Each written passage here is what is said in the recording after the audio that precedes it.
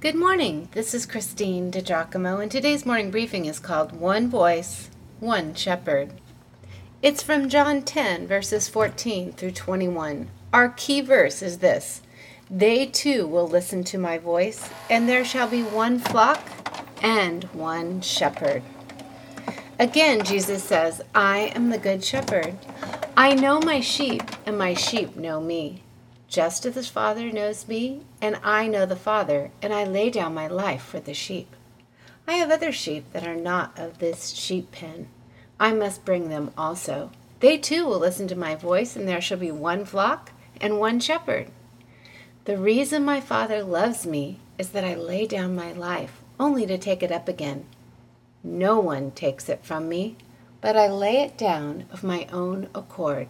I have authority to lay it down, and authority to take it up again. This command I received from the Father. At these words the Jews were again divided. Many of them said, He is demon-possessed and raving mad. Why listen to him? But others said, These are not the sayings of a man possessed by a demon. Can a demon open the eyes of the blind?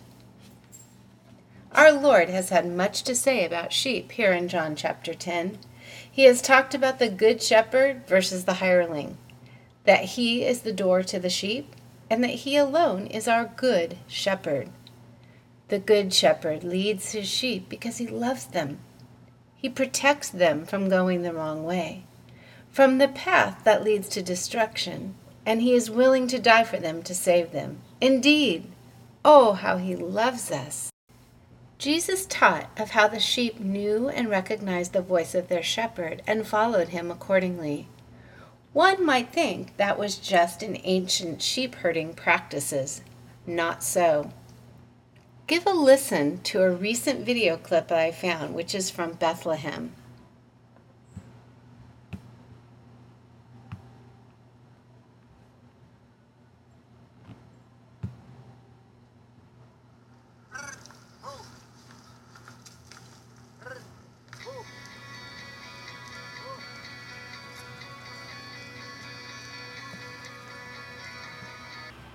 Did you hear the Bedouin shepherd's call to his sheep? It was kind of a rolling and then a clicking sound.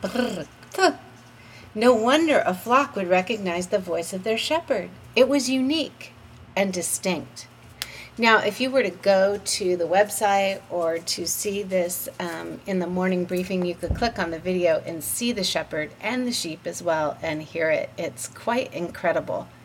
Your shepherd, though, has things to say to you as well. We must never forget that our communication with Jesus is meant to be two-way. Folks often ask, how can I be sure that what I am hearing is from God? For instance, let's say you believe God is directing you to do some specific thing. How do you know it is God? First, simply ask Him, is this message truly from you, God? Does the direction fit with God's character? Second, is it scriptural? Third, is it wise? Fourth, does it fit with your own character? And fifth, what do people you trust most think about it? Seek the counsel of your godly friends. Those were just little tips that I picked up from a brand new book called The Power of a Whisper by Bill Hybels.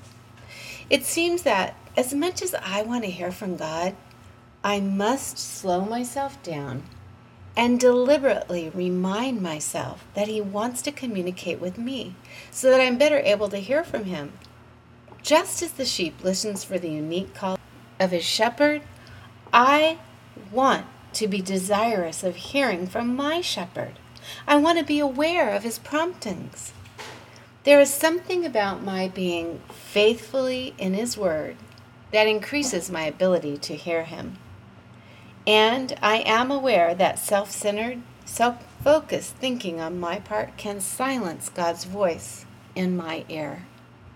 Good shepherd, speak to me. If you'd like to read this, you can go to pastorwoman.com, click on Powerful Bible Teachings, Morning Briefings, and again the title is One Voice, One Shepherd.